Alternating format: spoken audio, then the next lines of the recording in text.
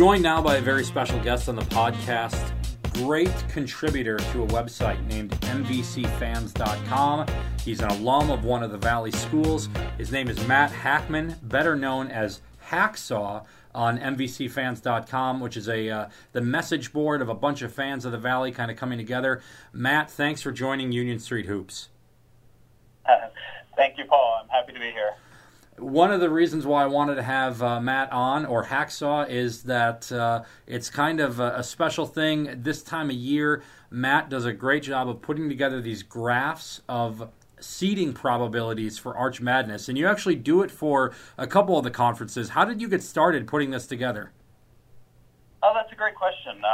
So this must have been 10 to 12 years ago. It was just coming into the final games, and kind of similar to this year, there was just, a lot of possibilities of, hey, if I'm going down to St. Louis, do I have to book a Thursday trip, or can I wait till Friday to head down there? So I kind of, figured out exactly what it would take for the last 32 scenarios, just the 1 day left of games, kind of figure out, if each of these outcomes happens, what seed does each team get? And, it kind of built from there. It just slowly expanded year over year. And, the first few years I was just doing it for my own benefit. And then I started sharing it with a few friends, and, a few friends passed on to a few more friends. Eventually I found some more people on the fan sites that were interested in this, and it just kind of grew from there. You said you started it with one game to go. I would say a couple weeks ago, someone said, when are we going to get our first Hacksaw graph? And this was like midway through the conference season. This is kind of grown to cult-like following, I would say. People in the Valley are clamor for these updates. When do you start putting it together each year? How early is too early?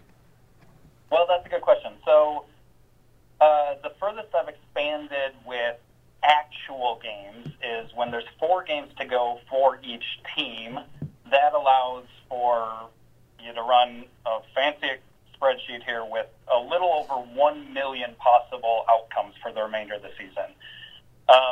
In addition to that, I recently kind of upgraded it to include simulations. So I can just run based on, these predictions for how the games are going to go, 100,000 simulations really at any point during the season. I can start them before the conference season starts, and, it gives a, nearly 10% chance of every seed for every team, but it's, some of the teams that are expected to do better get a little higher towards the top end of the seeding range, and some of the teams that are expected to do a little worse during the season get a lower seed, a little bit higher probability.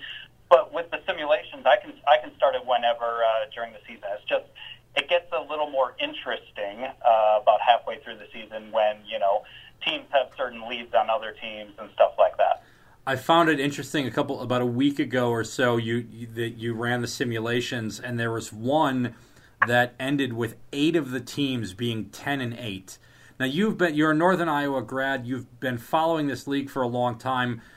Is this as wide open or as crazy as we've ever seen it? Clearly, we've never had a conference champion in the Valley with 6 or more losses before, but does this even make it more fun and more chaotic to kind of run these simulations and look at these weighted scenarios? Mm-hmm. Without a doubt, this is much more fun this year than most years. This is where I'm proving my worth here. This is making the spreadsheet do its business. I love the fact that we are so bunched up, and it's not just the seeds are pretty much decided already coming into the final games. This makes it a lot more valuable and a lot more exciting for all of us involved with looking at the models and stuff like that. On your first point, though, there was one other previous year where there was just some chaos right down to the end, and I won't have this exactly right, but I want to say it was maybe 6 or 7 years ago. I believe it was Indiana State had the last game on the last day of the season, and I believe they even went into overtime, and they were coming down, and it was a tight game right down to the end, and they were kind of in a position where win and get a 3 seed or lose and get an 8 seed. And it was just nuts how wide a variety right in the middle of the seeding range was on that day. 6 or 7 years ago, there was another crazy day in the Valley. Well, we've got 10 games to go. There's 1,024 scenarios remaining. For Valparaiso, who I cover, it looks like 712 of these scenarios end with them playing on Thursday night, and 312 of them end with them playing, probably in the 4, 5, or 6 scenario. It's actually much simpler. If Valpo beats Bradley, they've got a chance to play on Friday. But if they lose to Bradley on Wednesday night, they're certainly locked into Thursday. When you look at you've got a couple different things here. You look at weighted and unweighted. When you look at a Valpo going to Bradley, I think you've got a 65% chance that Bradley's going to win that game. How is that? Just do you look at like Ken Palm, Sagarin ratings? Do you have your own kind of numerics that you look at here? Mm-hmm. Good question. Yeah, these ratings with the weightings come from Sagarin and specifically his predictor rankings. No real rhyme or reason why that's what I use other than it's free, generally well known. Most people seem to agree that that's one of the better computer ranking systems out there. And it certainly is one of the top ones that is out there. And Ken Palm is also very good, and that one costs money. So Sagarin is the way to go. Looking out, 10 games left, there's a 3-way tie for first place right now. I guess gun to your head, who do you think takes it? Missouri State. Yeah, they've got the nice tiebreaker over Loyola right now. Is certainly something nice to have in their back pocket. Yeah, and honestly, right now they're the only one that controls their own destiny. The other two need one of the other tied programs to take a loss to make it work. Now it's interesting because looking at the weighted percentages, they are the only team that's there looks like in the weighted aspect, they've got a 42% chance of winning at Illinois State on Wednesday, and then a 49% chance of winning at home against Drake. But again, if we lived by the numbers, this season would have played out probably a little bit differently. Where Valpo? You think they end up playing on Thursday night? They can definitely get out of Thursday night. They're gonna have to, win the tough one at Bradley. That's like you said. That's where it's. If they can win that game, I think you're looking at a Friday game to start. But like you said, without that win, you're locked into Thursday already. At Bradley, that's a tough game, but definitely one I know Valpo can handle. And Bradley's an interesting case right now because as we sit here, 16 out of the 18 conference games have been played. Bradley can still finish anywhere from the number 2 seed to the number 9 seed. Now, obviously, depending on what happens on Wednesday, that will shrink this a little bit, but it is just absurd to me. You've got a team like Northern Iowa who can finish as high as number 1 and conceivably could also play on Thursday night. Again, this is so. How much are you scoreboard watching on Wednesday? How quickly do you foresee playing with the numbers right after these games on Wednesday?